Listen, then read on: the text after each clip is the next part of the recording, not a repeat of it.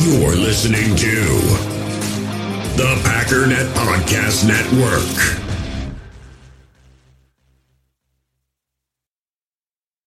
When you need mealtime inspiration, it's worth shopping Kroger, where you'll find over 30,000 mouth-watering choices that excite your inner foodie. And no matter what tasty choice you make, you'll enjoy our everyday low prices, plus extra ways to save, like digital coupons worth over $600 each week. You can also save up to $1 off per gallon at the pump with fuel points. More savings and more inspiring flavors make shopping Kroger worth it every time. Kroger, fresh for everyone. Fuel restrictions apply.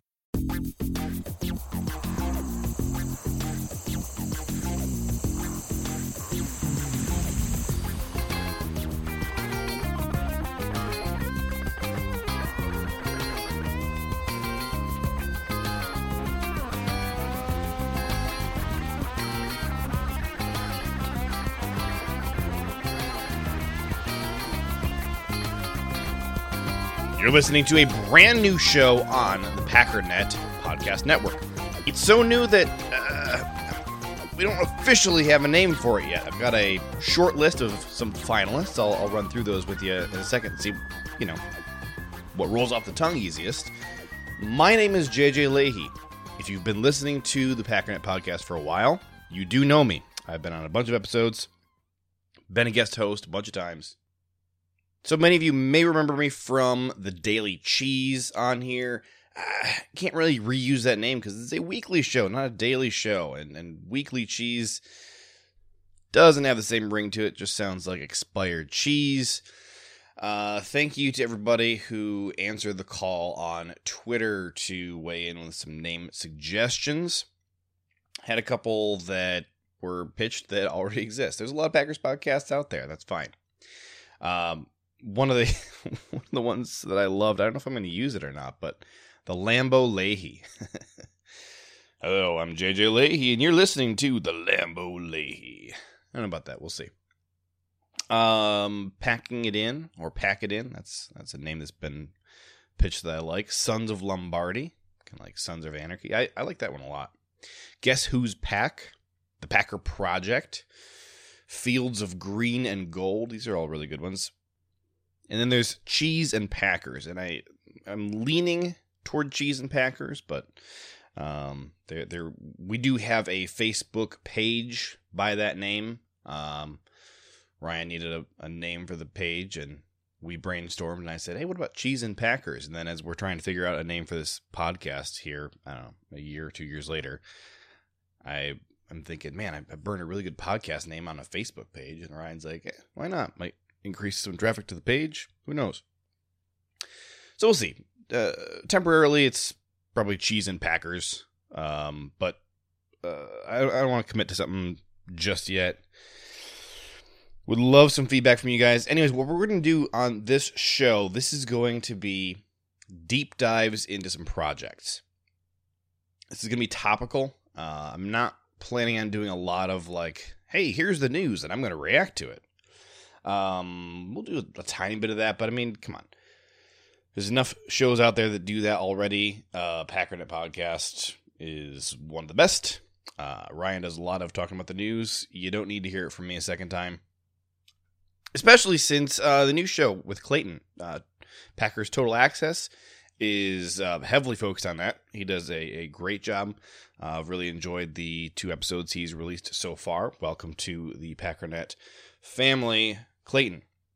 But I want to kick things off today, actually, with a little bit of talk about the whole London game, because I just saw so many international fans who were absolutely overjoyed.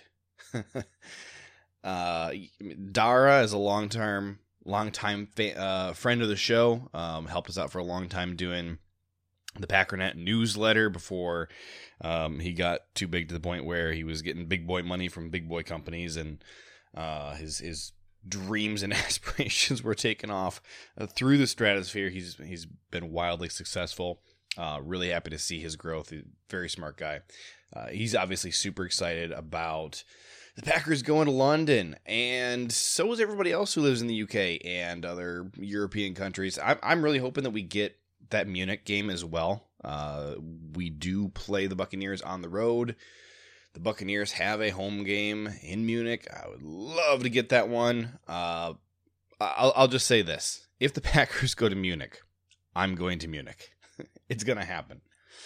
I had a lot of conversation yesterday. Yesterday? I don't know. Today's Tuesday for me. You're listening to this on Wednesday. I recorded this on Tuesday. Tuesday. It was today. Had a lot of conversation today with UK Packer fans about just what it meant to them. I got a message from a guy in Scotland. I got a quick little message from the UK and Irish Packers Twitter account. That's at UK Packers. Interacted with them a little bit today. It's been a long day, if you can't tell. And I ended up chatting with a guy and decided to bring him on the show. Wanted to talk to him a little bit about what it means to be a Packer fan living abroad. All right, I'm joined here by Phil from UK Cheeseheads. That is a blog that, Phil, you started that during the lockdown as a way to kind of keep yourself from going crazy, right? That's exactly it, yeah. Something to do and pass the time. Hey, thank you for coming on. I wanted to kind of get a bit of perspective here from someone who's living in the UK. First of all, tell me, what does it mean to you that the Packers are finally coming to London? Honestly, I can't tell you how long I've waited for this day. Like when we first had the international games in 2007, and I was lucky to in the ballot and get a ticket. So I've been to every international game they've had, so all 30. And I've dreamt of this for as long as I can imagine. Just being able to see the Packers where I live, like I can't wait. What was your reaction when you first heard it? What did the other people in your house hear? I was at work, and there might have been some very large swear words used. So tell me this, how does someone who lives over in the UK even become a Packer fan? How does that happen? So for me, it was the early 90s. So on Channel 4 on Sunday mornings, they used to have like an NFL highlight show. And it was just the size. You think the 90s football, it was big oversized pads. It was the proper turf, like that lovely, like light green, almost luminous green turf. And the characters were just bigger than life. And that's how I became a Packers fan. It was watching Brett Favre, a man that played the game with such a huge smile on his face. Like, how could you not fall in love with this game? I mean, I would have to imagine that most of your friends over there are not real familiar with the rules of NFL football. Even, you know, what you're I would imagine kind of a fan of a niche sport over there. Do you know what? It was definitely 15 years ago. It's grown in popularity massively. So when I first watching it, I think people were like, they didn't understand why I liked it so much. There's definitely a growing sense of community, and more and more people are getting into their teams and enjoying the sport. But it's non-stop commitment. It's staying up till 5 a.m. when you've got a primetime game. It's just constantly being on Twitter and reading what's going on and just soaking it all in. What about all your friends? Do they root for the Packers? Do they have their own rooting interests? I've got one friend that's a Packers fan, but I've got my best friend. He supports the Giants. I've got a friend who's a Saints fan. I've got two brothers. One supports the Dolphins and one supports the 49ers. So throughout time, everyone picks a team for a certain reason. There might be very sort of ad hoc reasons even why we pick a team, but mine was just Brett Favre and seeing a man that loved the game. Yeah, that's awesome. So I was a little bit curious about how difficult it might be to get NFL games over there. I do know that the NFL Game Pass, different from how it is in America, where you can only watch games after the games are finished. Over in the UK, you can watch them live using Game Pass, right? Yeah. So there's two ways to watch games. So either you subscribe to Sky Sports, that is the sort of cable TV alternative over here. And so they'll pick 2 games a week that they show on Sky, and they're the games that are blacked out on Game Pass. But as long as they're not those games, you can watch any game live. And if the Packers aren't playing, it's normally Red Zone and watching with Scott Hansen. Love it. If London was ever to get their own NFL team, what would your reaction be to that? And also, what do you think would be a good name for a London team? for me, it has to be the London Monarchs. You have to bring the Monarchs back. The NFL Europe, like, represent the old school games, like. But for me, I'd still be a diehard Packers fan. It's just another reason to go to games. It's something we don't have access to, and when we do have access to it, we make the most of it. That's awesome. Well, Phil, I super appreciate you coming on and telling us a little bit about what this means for you as a Packer fan living abroad. Man, the dedication that you guys have to be trying to watch these games at all kinds of crazy hours and be, it's definitely different here in America where practically everybody at least has an understanding of the teams and such. But to really be toughing it out over there, you guys are the diehards. Total respect for you guys. Tell people where they can find you online. So you can follow me at UK Cheeseheads on Twitter. It's just Packers rambling, just constant rambling. Thank you, Phil, for coming on. Appreciate it. Appreciate it, mate. Thank you. In the hobby, it's not easy being a fan of ripping packs or repacks. We get all hyped up thinking we're going to get some high-value Jordan Love card, but with zero transparency on available cards and hit rates, it's all just a shot in the dark. Until now, introducing slab packs from arenaclub.com, the only repack that provides real value, a complete view on all possible cards, and clear hit rates for each one. Now when I buy slab packs on Arena Club, it finally feels like I know what I'm getting. And honestly, the best thing for me and my son is the fact that we're kind of novices into this. When I walk into a card shop with my son, and a card says it costs $40, kind of just taking his word for it that that's a good value. So I appreciate the transparency on grading, as well as just getting excited about seeing what you could potentially get. Right now, you can get 10% off your first purchase by going to arenaclub.com/packdaddy. Wow, that's crazy offer. 10% off a $400 slab pack. That's $40 right there. Anyways, that's arenaclub.com/packdaddy for 10% off your first purchase. I think a lot of Wisconsin fans don't grasp fully how broad the Packers' appeal is. I actually don't live in Wisconsin and never have. My family is from Green Bay. My great-grandma grew up in Green Bay. She used to babysit for players during games. They were next-door neighbors with Tony Canadeo. Tiny Croft lived just a block away from them. They had Vince Lombardi over for dinner. My grandma grew up steeped in it. Her dad was a foreman for a steel company, very involved in the construction of Lambeau Field. Her husband played football at Green Bay High School. I've got a cool picture of him framed. But I've lived my whole life in Ohio and Michigan, traveled extensively. I've been to a few European countries, Ireland, France. Did not see any Packers jerseys in France, but definitely saw some in Ireland. I saw one when I was in Germany. The international appeal of the Packers is massive. I don't know if they are the most widespread fan base, but I would not be surprised if that's the case. There's a massive Packers fan base in Brazil. I actually have a lot of Brazilian followers on Twitter who tweet at me in Portuguese sometimes. Thankfully, Twitter has just a little auto translate button that makes the communication back and forth pretty easy. But you know where else there's a bunch of Packer fans? New Orleans. When Favre and the boys won the Super Bowl in New Orleans, that had a huge impact on a lot of folks who lived there, even though New Orleans has their own franchise who has been, very successful. That 90s team had a big impact on the people of New Orleans. I believe Lil Wayne, actually, that was how he became a fan. Could be wrong about that, but that jives with my memory. So this sort of evangelizing of going out, sending the team to other countries, Mexico City, I think would be really awesome. Obviously, I want them to go to Munich. Sending the team out to these cool locations where people can really fall in love with them. I think it's important. And my great grandma, who I just mentioned, she did a ton of traveling in the 90s and early 2000s. Right, my great grandpa had died, and she went off and married some zillionaire. who whisked her all over the world.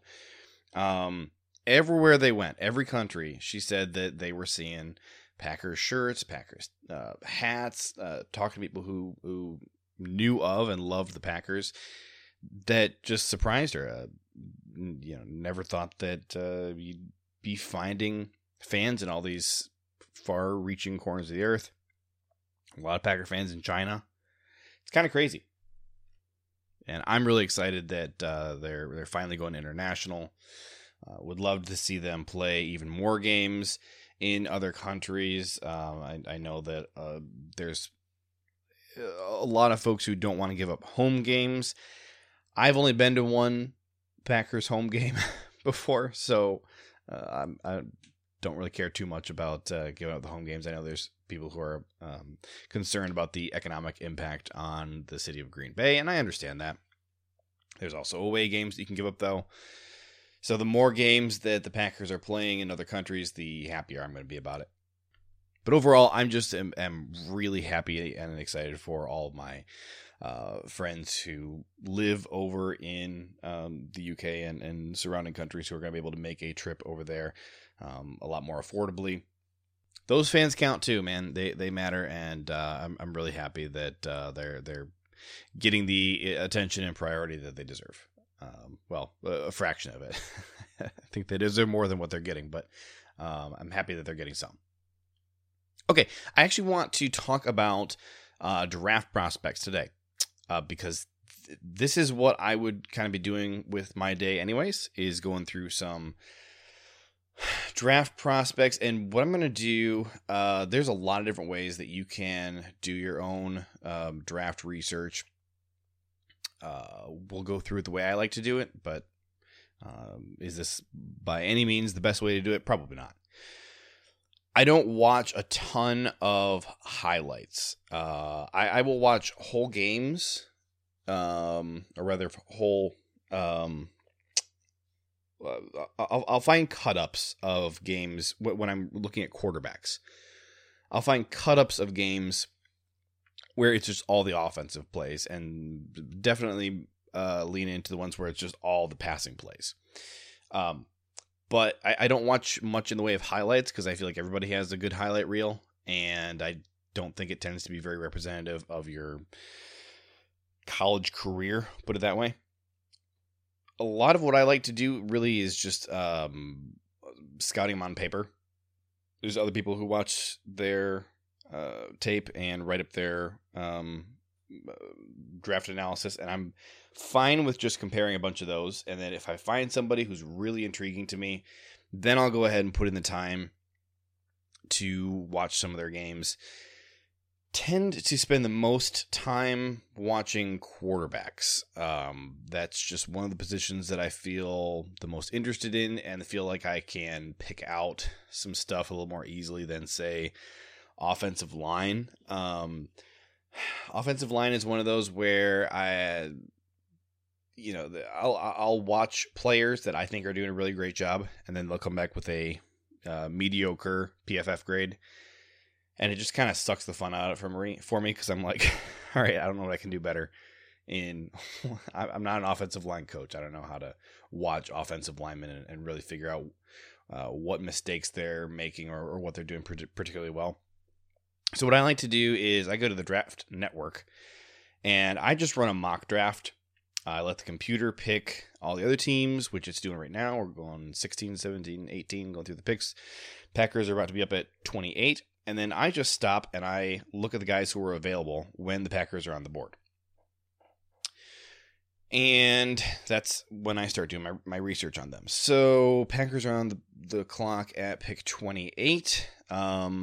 Notable guys who are still available: Kenny Pickett, Drake London, Chris Olave, Jahan Dotson, Daxton Hill, DeMarvin Leal. I think it's Leal. It might be Leal. DeMarvin Leal.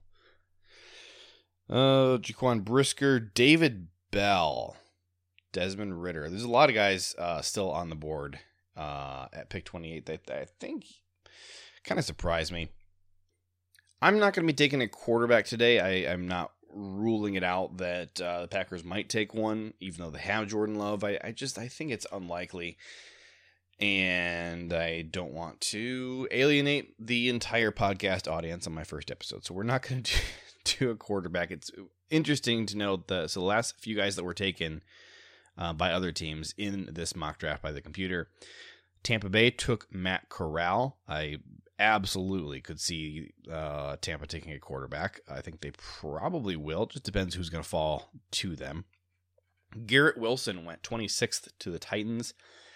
I think Garrett Wilson is going to go considerably earlier than that. So he's an Ohio State guy. I'm a big Ohio State fan. I know the Ohio State players really well.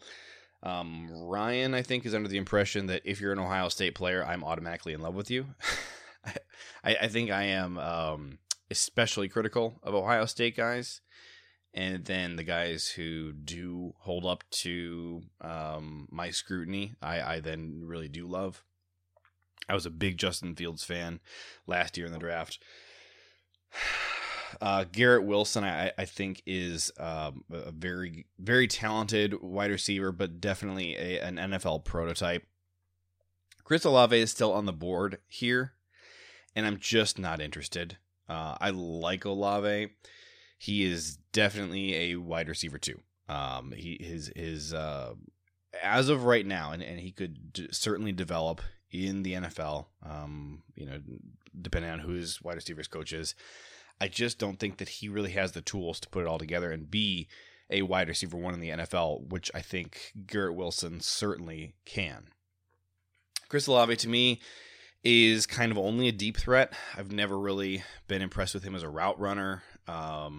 He has that breakaway speed, caught a lot of deep touchdowns at Ohio State, was definitely really important. And I will say he had a mind meld with Justin Fields. I think if there's any way for the Bears to grab Olave, I just think that Olave is going to do better in Chicago than he would do with most other teams because of the connection that he and Fields have. And before you poo-poo it and say that Fields stinks and the Bears stink, sure, yeah, I acknowledge all that. But I also want to point out some successes that we've seen in the last couple of years.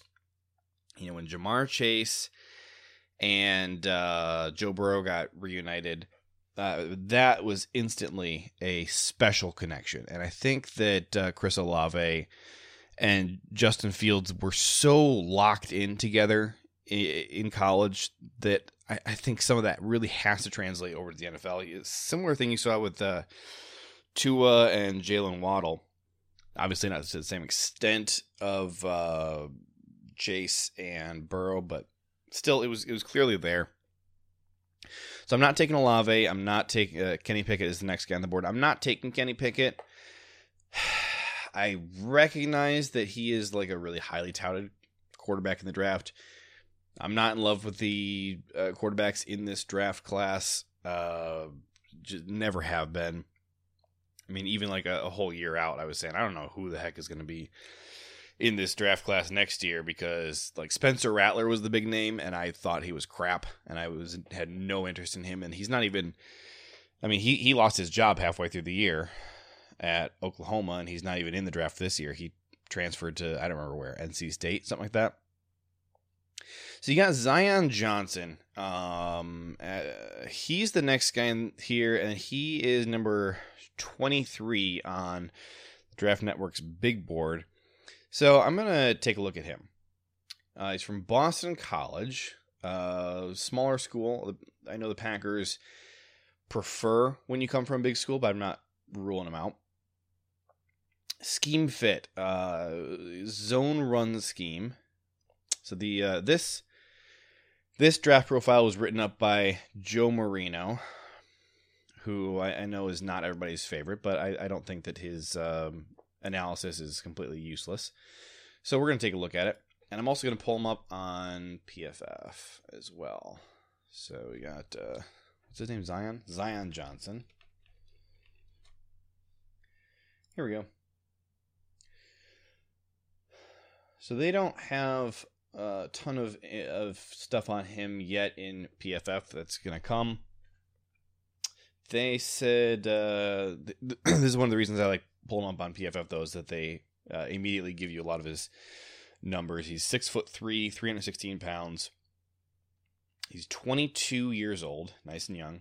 They have him as a second-round pick, which, going here at the very tail end of the first round, I think that for the Packers, you always have to consider, like, their first-round picks are so late in the first round that they're basically borderline second-round picks anyways, which means that their second-round pick is a borderline third-round pick. And do you have confidence that the guy that you want, who is projected to go maybe not at 28, but say at 45, do you think that you have confidence he's still going to be there at your next pick at 56? No, absolutely not. So if you have a guy who you really like and you believe in, and you think he's worth a first or an early second to you, you're going to have to take a swing on him at the end of the first round here. He had an 87.6 overall grade as a left tackle in 2021 against Virginia Tech. So it looks like that's just one game. Only one pressure on 46 pass blocking snaps versus Clemson. But again, that was in 2021, and Clemson's defense was not the greatest in 2021. That took a pretty big step back, but their defensive line was still pretty good. Going back over to the Draft Network, Zion, they say, is a competitive toughness, brings an aggressive and physical mentality to the table, and is always looking to finish blocks and set the tone up front. His play demeanor and temperament are exactly what the NFL is looking for. He continually looks for work and competes through the whistle. I'm looking for versatility. Here we go. This is a big one for the Packers, especially on the offensive line. Johnston has 2 seasons of experience at Boston College playing left guard and 1 at left tackle. So, simple math tells you he was there for 3 years, obviously, because they all are. He would have been there for A.J. Dillon. His best position is on the interior, but he can play tackle in a pinch if necessary. Johnston is a natural fit in a zone rushing scheme, but also holds his own with gap concepts. While he's best in pass protection, Johnston is a balanced blocker that finds success in the run game and operating in space. There's a lot more information here in Joe Marino's draft analysis, and there's other scouts out there who have info on Zion, but I don't want to burn all your time on just this guy. After reading some more stuff about him, which all kind of echoed this, I would be really excited if we got him. The fact that he's kind of projected more as a guard than a tackle, to me, bumps him down a little bit in value in my mind. I would be thrilled if we took this guy with our second pick. I don't know if he's going to make it that far. You might have to grab him with your first round pick. So I'd be fine if they took him in the first round. I just would be a little bit disappointed about missing out on some of the other talent here. If they were saying with confidence that they thought that he could take over maybe the right tackle spot, then I would just throw all my weight in with this. But Zion, I definitely feel good about. Have a lot of confidence here. Jameson Williams is on here. I'm not interested. Williams, definitely a talented player who had a lot of success at Alabama. My concern is that he left Ohio State because he couldn't get on the field. Olave and Wilson and Smith and Jigba were lighting it up all year, and I get it. But Williams, to me, it just was a little bit more limited than some of those guys. He's just got blazing fast speed. He's another guy who's really good, really deep threat. And I do like that, but some of the short stuff was a concern to me. So we can go ahead and look at Jameson Williams here and what they have to say about it. The comments I just made were my own thoughts after watching him play a little bit at Ohio State and then obviously at Alabama where he played a lot more. They have him as a Z or a slot where he can use his quickness to get open quickly. a little redundant, but I don't know. One of my knocks on him was the route running. So I was curious to see what the Draft Network's report was, and they actually are not crediting anybody. Usually they put a name on who wrote this up. Here we go. Keith Sanchez. I'm not familiar with him. They have him as a first round value, 84 out of 100 points. Here's what he says about route running.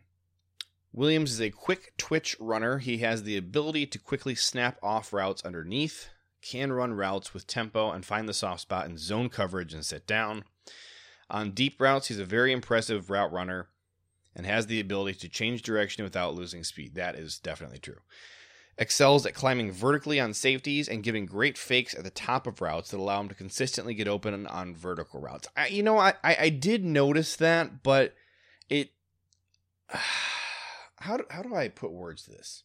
It almost felt gimmicky to me, as though, like, you try that in the NFL and see what happens. Like, you're not going up against NFL defenders every week.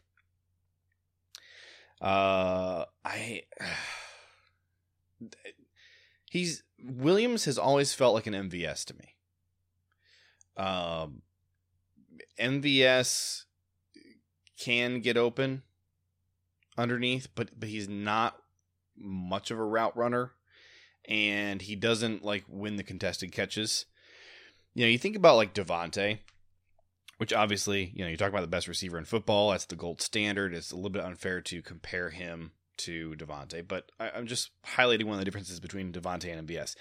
With Devontae like forces himself open, and with MVS, he's kind of like hoping that he can catch a guy sleeping a little bit and then get away from him with enough speed, and then he can stop and make a play.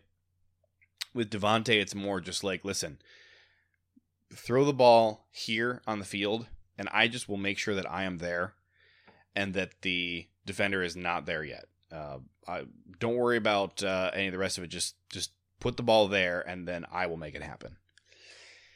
And again, I realize that's a little bit unfair to hold him to the Devontae standard, but that is, you see that from some other guys in college. I think Jackson Smith-Njigba, who was the guy who beat out Jameson Williams for his job at Ohio State, just took it from him. Definitely something he does. Justin Jefferson did that in college for sure. So would I be mad if they took Jameson? No, I wouldn't be mad, but I would definitely want to see some continued development from him.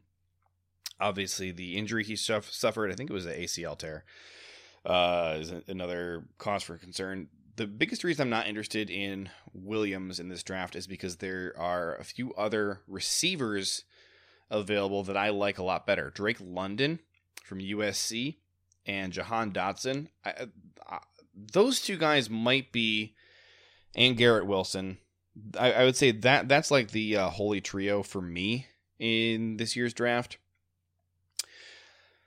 Jahan Dotson was just lethal at Penn State. Oh, is David Bell still available? Oh, David Bell is available. I think I have David Bell a little bit higher than Jahan Dotson, but I like Jahan Dotson a lot. And then I think of the three, let's go ahead and look at David Bell. I only want to talk about one more receiver, so we'll do David Bell. He's from Purdue. I'm trying to remember who the quarterback was this year. Purdue. That was Aiden O'Connell. Really? Aiden O'Connell's still there? Jeez. He's been there for like 5 or 6 years at this point. Bell projects favorably as a perimeter wide receiver at the next level. Prototypical X receiver. Scheme tendencies. Balanced offense. He's capable of winning in both a quick game and vertically down the field. Play action shot concepts. What in the world is MOF? And MOF targets. I don't even know what MOF is, are likely his best ticket to high production. One of the things I really liked about Bell was that he kind of murdered everybody throughout the year, regardless of like who the opponent was. And I think part of that had to do with the fact that he was like the only guy that Purdue had. So like he was always going to get the ball. PFF is not very high on him. They have him as a projected 3rd round pick. Bell ticks a ton of boxes you want to see for the position, but he doesn't profile as a consistent downfield separator at the next level. I don't know that I agree with that last part. He was definitely lethal downfield. What I guess they're specifically saying is a consistent downfield separator at the next level. He wins a lot of contested catches, though. Going back to Kyle Krabs, what does he say about separation? Separation. Here we go. Vertically, I don't necessarily see the dynamic speed necessary to consistently stack defenders and be a consistent threat. But with double moves, I do suspect Bell will get some chunk gains off sluggos, out and ups, and stutter moves. Wow, who does that sound like? Devontae. But when he's working routes with hard breaks, I expect that's where you'll see him more consistently break free and make himself available. Now, at the end of the day, one of the most important things in drafting players, especially wide receivers, well, I don't know about especially wide receivers. I think it's definitely true of quarterbacks. One of the things that's important is like which team you go to. And so I think that has a lot to do with it. You know, if David Bell has Daniel Jones thrown to him and Jameson Williams has, I don't know, Joe Burrow. Do I expect that Jameson Williams is in a better situation to succeed? Yeah, but I would probably slap my money on David Bell as being the more successful guy long-term in the NFL. So, and there are other guys around here that are certainly interesting. We'll do one more. We're going to do Daxton Hill, safety.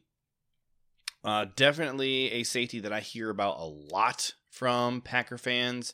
And he's a guy that TDN projects as a good fit with cover 1 or cover 3. Packers do like to run a lot of cover 3. So he's from Michigan. They had a really sneaky good defense this year, not just Adrian Hutchinson and is that even right? That just sounds wrong coming off the tongue there. And David Ojabo. I think that safety is certainly a need for the Packers. I think that unless they are going to go ahead and commit and sign Amos to an extension, which I really think they should, I still think that safety is going to be a top 4 or 5 need for them. And if they are not going to bring back Amos after this year, then safety suddenly becomes a really big need. Now, the interesting thing with Hill, he actually played a decent amount for Michigan as a cornerback. Very versatile. He primarily lined up as a slot defender, which, the Packers have taken a few stabs at a guy like that recently. We had Shamar Jean-Charles last year. Obviously, Chandon Sullivan has played there a bit for us. Kevin King kind of flourished in that role in 2021. PFF has him as a 2nd-round pick. They are impressed with his coverage skills and ranginess. They say that he can also excel in modern too-high shell defenses. So, you got TDN is saying cover 1 or cover 3, and PFF is saying, let's lean into the too-high shell. Either way, this might be my pick at this position if it weren't for the fact that Zion Johnson is available. And I just don't think that Zion is going to be there at our 2nd pick. And I don't think that anybody comparable to Zion is going to be there at the 2nd pick. And by the way, in future mock drafts on this podcast, I think I want to lean more into some of the later rounds. We really spent a lot of time today talking about just the 1st round and the guys that are available there. And I just feel like there's a lot of coverage out there already on the top guys. And I have a little bit more fun digging in and trying to find some hidden gems in the later rounds. And I think that my draft analysis in recent years has been a lot more spot on in some of those depth guys, partly because I spend more time on it than the first couple rounds. But I mean, you look at guys that I've really fallen in love with, who have gone in the 5th, 6th, 7th rounds, who have really gone on to have big impacts in the NFL. I mean, immediately in their rookie season, even. It's definitely the area that's most interesting to me, and I've had the most success with. So I'm going to take our second ad break real quick, and come back and we'll finalize our first round pick and move on. We all have smartphones, and we all know they're pretty amazing, but they also can be amazingly distracting, especially when we're around other people. So US Cellular wants us to reset our relationship with our phones by putting down our phones for $5. That's right, a company that sells phones wants us to put down our phones. And to see what we find, learn more at uscellular.com/built for us.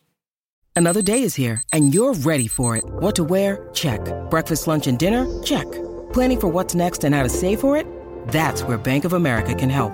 For your financial to-dos, Bank of America has experts ready to help get you closer to your goals. Get started at one of our local financial centers or 24/7 in our mobile banking app. Find a location near you at bankofamerica.com/talktous. What would you like the power to do? Mobile banking requires downloading the app and is only available for select devices. Message and data rates may apply. Bank of America NA, member FDIC. So with Daxton Hill, there's a couple little last things I want to touch on. Ball skills. Draft Network. So this article was written up by Brentley Weissman.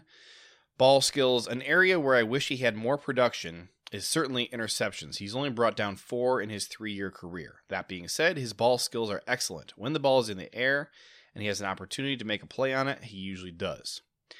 I don't feel like I learned anything in that paragraph. Feels kind of useless to me. Run defense. An urgent player in the run game, Hill is quick to diagnose the run and comes downhill in a hurry. For a slender player, Hill is absolutely not afraid to make tackles and will throw his body around. What do they have here about like versatility? Flexibility. Hill is a fluid mover in space, having loose hips to open up. This isn't versatility. This is his physical flexibility. To open up and turn and run. His movements are smooth and there's very little wasted time in his transitions. He just needs to be more urgent when it's time to open up and rely a bit less on his closing speed. Well, that's something you can coach up pretty quickly. And I think that Jerry Gray is definitely the guy to do it. What do they have about versatility? Here we go. Hill is an extremely versatile player at the back end of this defense. He can play single high, free safety, nickel, outside corner, and even has aligned as a dime backer. His blend of athleticism and toughness are exactly what NFL defensive coordinators are looking for out of a defensive back, as it allows them to be creative on where he is utilized. In total, Daxton Hill, I really like. Here's the question is, do you take, I think when you're looking at like the top 3 positions of need for me for the Packers are edge, offensive line, particularly tackle, and I would say wide receiver. But then there's that asterisk of, well, what about safety if they don't do a long-term deal with Amos? If they are thinking that this is Amos's last year, then I think you're pretty well justified in burning a first-round pick on a safety here.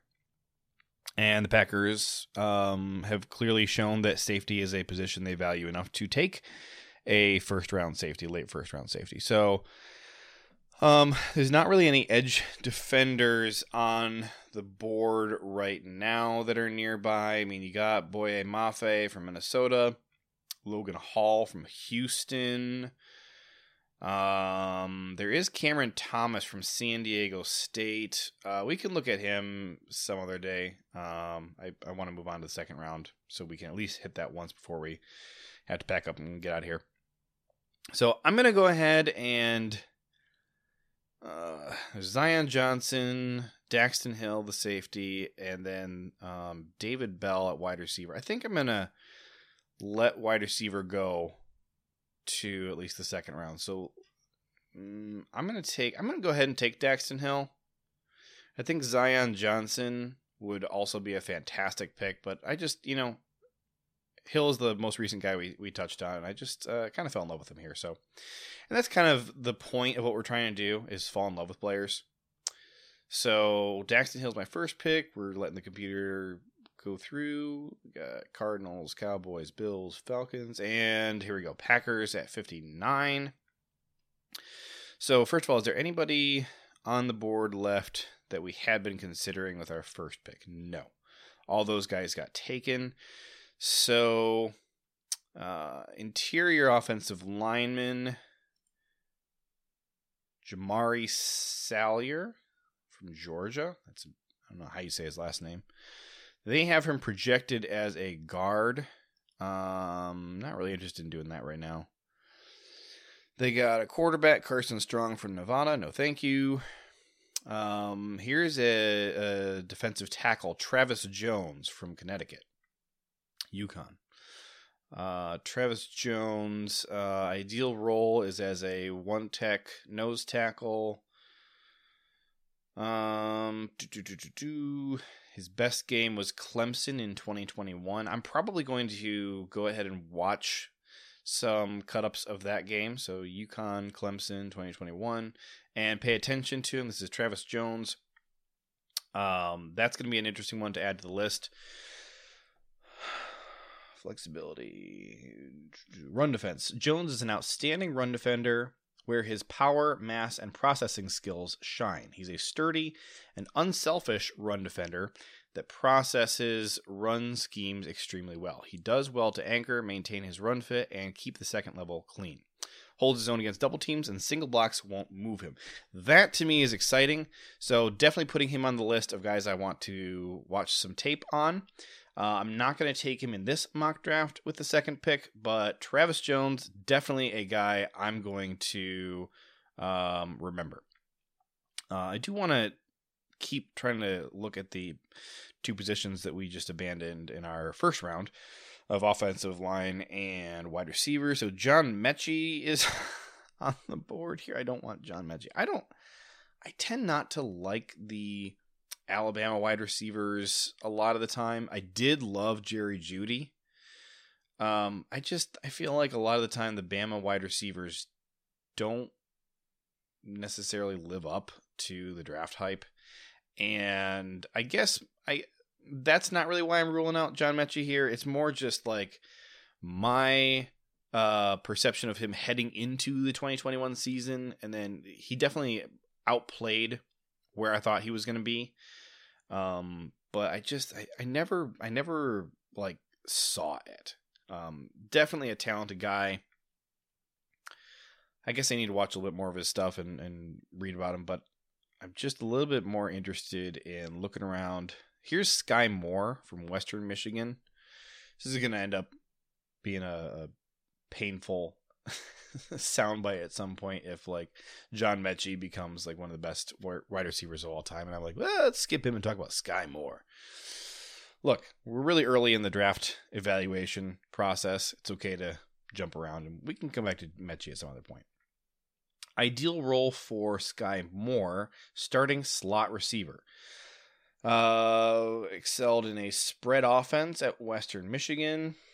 Now this isn't encouraging. His worst game of the year was at Michigan in 2021. That's not great because Western Michigan's schedule was not like incredible, and Michigan was one of the only really good teams that they played.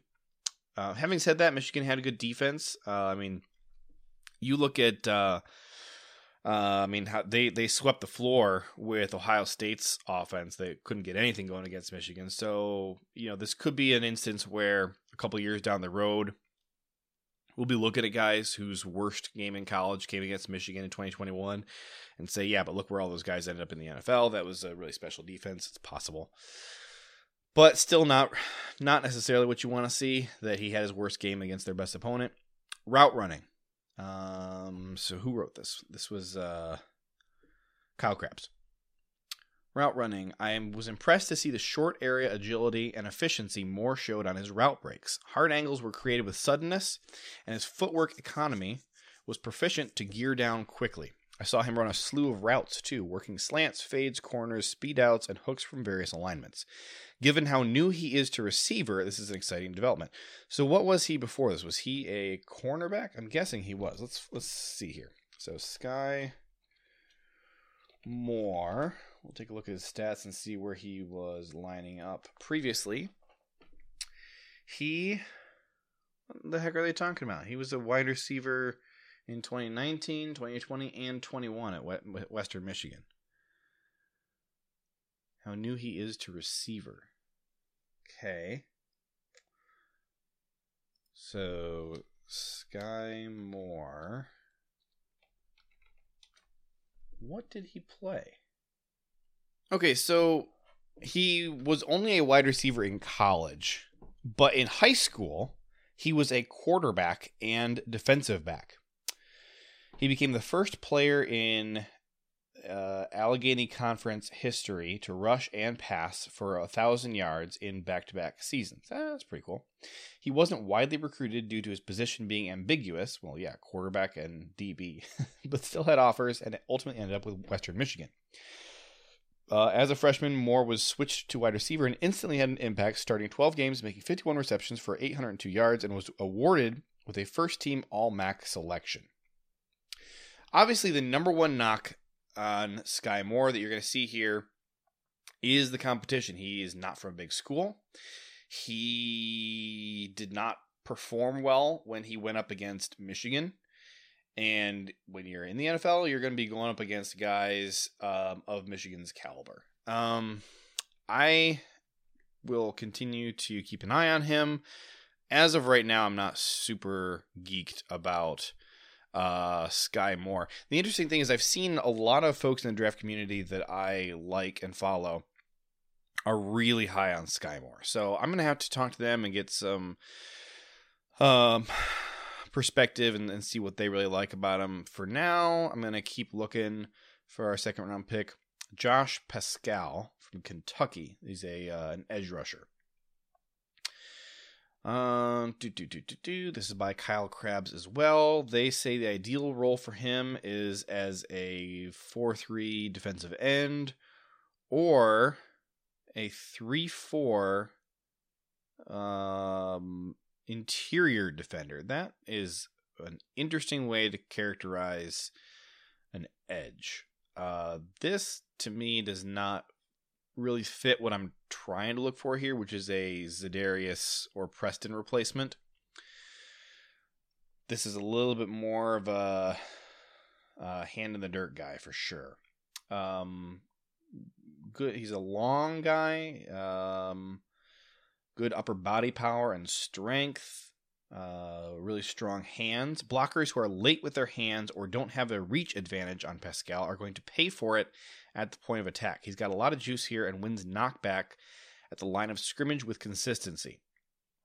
I will say, looking at what he's done over the course of his college career, this is an exciting prospect. I just a little bit wonder about fit with Green Bay. Now we're going to have to get a new outside linebacker coach. But, you know, we still do lean on these outside linebackers as rushers. There's not a ton of hand in the dirt. And this is, to me, a little bit of a case similar to Rashawn Gary, where you bring him in and then he can't really play right away because you got to retool his entire skill set and make him start playing standing up. So, super interesting guy. I feel like Pascal has a lot of potential to explode on some team. I just don't know that he's a great fit with what the Packers are trying to do. And if they do take him, I'm going to be a little bit concerned that it might take them a while to integrate him in their scheme. Which, you know, he's a second round pick, so you kind of would want him to be contributing by like year 2.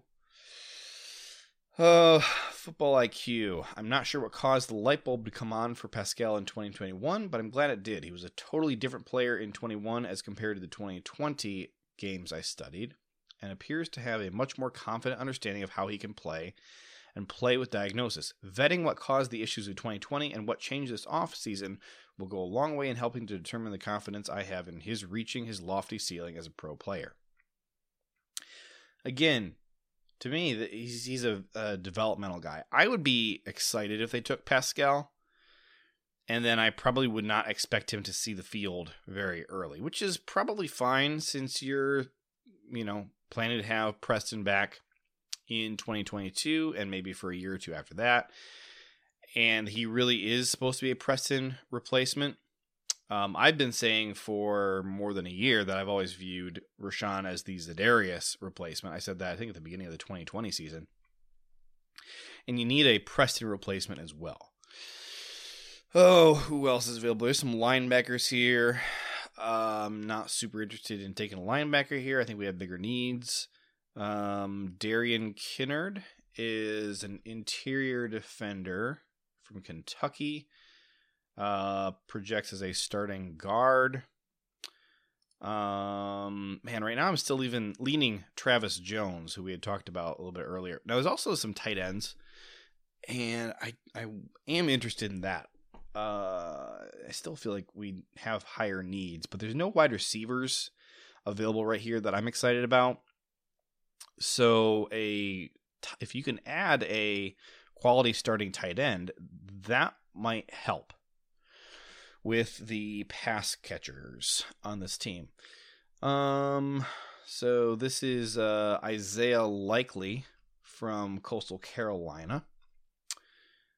Coastal Carolina, obviously not a Power 5 school, and I don't think they've really had anybody in the last couple of years who's gone in the draft, but that is a school that has really been climbing, or I should say that has had success in the draft.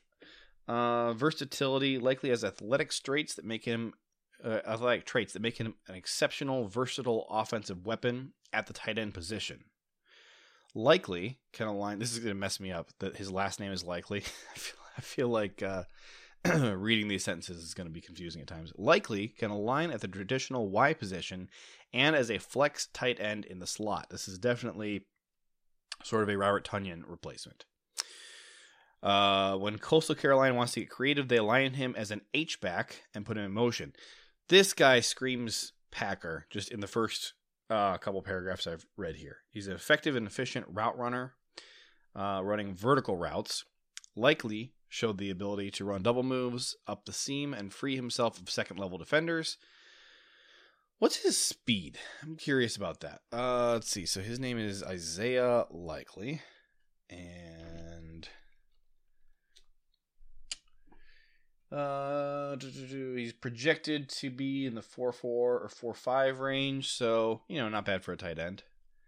I do like this guy. So Travis Jones and Isaiah Likely are two guys that I'm going to be putting on my list to watch some tape on and study some more football IQ. Likely aligned in multiple positions, and I believe that this is a testament to his football IQ. You know what? I'm skipping this paragraph. This just sounds like it's going to get stupid. Pass pro. This is one of the things I care about a lot. They don't have anything on his run block. Yeah, they got a little bit on his run blocking. Pass protection. Likely is effective and efficient in pass pro. He throws good chip blocks where he is able to give the defender a rib shot, slowing their pass rush, and then he gets out into his route. He's also capable of staying in on pass protection when the offense needs to have an extra body in. He's a high-effort guy in pass protection, but like most tight ends, I wouldn't place him in single blocking situations where he's responsible for blocking the defensive end. Worth noting, Robert Tonyan can do that. He took on Nick Bosa and shut him down. Just saying. So, Likely is a guy that I am kind of geeked about. We got two guys here in the second round that are interesting to me. Who else is available? There's a cornerback, a bunch of linebackers. There's that Josh Pascal, who they have characterized as an edge, but I still feel, it almost feels like Josh Pascal is like, and don't get confused in saying that I'm saying that he's up to the level of Aaron Donald, but almost like he plays more of an Aaron Donald role. Like he's an interior guy, but he's a pass rusher. Now, here's the last two guys I'm going to hit with second round. Arnold Ebiketie. This is a guy I was talking about yesterday with my wife, actually. So he's from Penn State. I recall being impressed with him in the 2021 season. I didn't watch a ton of Penn State, but I did check out a little bit of their film leading up to when they played Ohio State, and obviously I watched that Ohio State game. He is pretty flexible. He's able to get really low and run under the hands of tackles outside. I don't think I mentioned that he's an edge rusher. Ebiketie's anatomical length will check boxes for just about every team in the league, although his functional length doesn't appear to be as effective as he measures. An interesting thing with Ebiketie is he was actually a wide receiver in high school. And then he got massive and they moved him to edge rusher. Here's what PFF has to say. Because he transferred from Temple to Penn State in 2021. And the expectation at the time was that, well, you're going to a bigger school, your production is going to fall off. And actually, he got a little bit better in 2021. PFF says they have him as a second-round pick. Ebiketie's consistent production is hard to ignore, but he just doesn't have the tools to get NFL evaluators excited. I don't know, man. Production translates a lot of the time, especially when you look at who the opponents are. His pass rush grade in 2021 was a 90.5. Run defense was a 78.3. In true pass rushing sets, his grade actually goes up to a 91.7. He played 12 games in 2021, played 741 snaps. Nice number there. He had 8 sacks, 12 hits, 32 hurries, and he batted down a pass. Looked like most of the time he was basically exclusively an outside defender. So I'm looking at their schedule. He played the bigger teams that he played were Wisconsin, Auburn, Ohio State, Michigan, and Michigan State. In none of those games did he have a bad grade. His worst grade of those was 68.5 against University of Michigan. Sorry, Michigan State. Against Michigan, he had an 80.7, which was actually the highest grade of the whole year. And they have a pretty decent offensive line. Against Ohio State, I vividly remember how badly Ohio State's tackles got beaten on that day. It was embarrassing. And that stuck out to me a lot. It's actually, the Penn State game is one of the biggest reasons why I'm not real high on Nicholas Petit-Frere from Ohio State as left tackle. What's this guy's name? Arnold Ebiketie. Ebiketie is very intriguing to me. I like that all of his best games were coming against the best opponents. So he was kind of rising to the challenge. It wasn't like he was just beating up on the small schools. I think given my perceived needs for the Packers, I think I'm going to go ahead and take Ebiketie with my second pick. TDN has him as the number 73 overall player on their board, actually one spot above Nicholas Petit-Frere. I'm going to go ahead and take Ebiketie, but two guys, Travis Jones and Isaiah Likely, are definitely on my list of guys I want to study more. Very excited about what I saw from there. So with my second round pick, I'm going to go ahead and take Arnold Ebiketie at edge. So we went defense twice in a row here, safety and then edge. And that's, I guess, something to keep in mind. I'm definitely drafting best player available, but weighting it slightly for need. But I can't ignore the fact that I have, we're at the third pick in the draft, and I have not touched wide receiver or offensive line, which are two of the things I have said are the biggest needs at. Oh, baby. Oh, so we're up for our third round pick, and I'm looking at some of the guys that are available. And I will just say my favorite tight end in the draft is sitting right there, Jeremy Ruckert. He's an Ohio State guy. Sue me, but I do like him. I think he is easily the Ohio State player I'm the most interested in this year. I do like Garrett Wilson, but he's not my top wide receiver. I'm not real interested in most of the other guys available from Ohio State in the draft this year. Haskell Garrett is interesting, but he's like a 4th or 5th round pick for me. Jeremy Ruckert is my tight end 1. But we're not going to do 3rd round today. We got 2 rounds in. We got some interesting guys that we were learning about. This is how I do my draft analysis. I just do mock drafts, and then I look at who's available, and that's how I just decide who I'm going to start studying. Is because I'm not just going to start at number 1 and be like, oh yeah, let's watch all of Adrian Hutchinson's tape and do all the evaluations on him. I'm definitely more interested in who's going to be available when the Packers are on the clock. So this is fun to me. This is what I was going to be doing tonight anyways, with my football time. So kind of pull back the curtain and let you get in on that. For some of our upcoming episodes, I've got some fun research projects I want to get into, but definitely I'm real excited about the draft, real excited to keep doing episodes of this show, whatever the final name ends up being. Big thanks to Ryan for giving me the platform to talk to you guys on here. I'm looking forward to talking to you guys every week. I think it's going to be Wednesday afternoons that these shows are going to go out. Big thanks to Goose for his support in helping me get PFF access. Super appreciate that. Got a couple of supporters on Patreon. If you're interested in helping me come up with a little bit of money to continue getting access to some of these cool tools like PFF, so I can continue to have more resources to do my research with. I super appreciate it. Do make a little bit of money off of the ads on this show, but the support on Patreon goes a real long way for me. So you can check that out at patreon.com/JJLahey, Lahey. Also, check me out on Twitter. That is where I'm by far the most active. If you post stuff on Facebook for me, I'm going to try and see it, but I definitely miss a lot of Facebook stuff. Twitter is where you can get in touch with me like right away. I talk to a lot of folks on there kind of all day. Love answering questions. If you have questions for the show, or if you have an opinion about any of the names that I pitched for this show at the beginning, I think we're going to have our show name and logo in place next week for sure.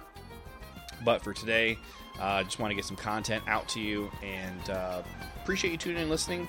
Went a little bit long today. Going to try and keep it a little bit shorter than an hour, but just really was having a lot of fun doing what I was doing. So you folks have a great day. Follow me on Twitter at JJLahey, and look forward to talking to you next week here on the Packernet Podcast Network.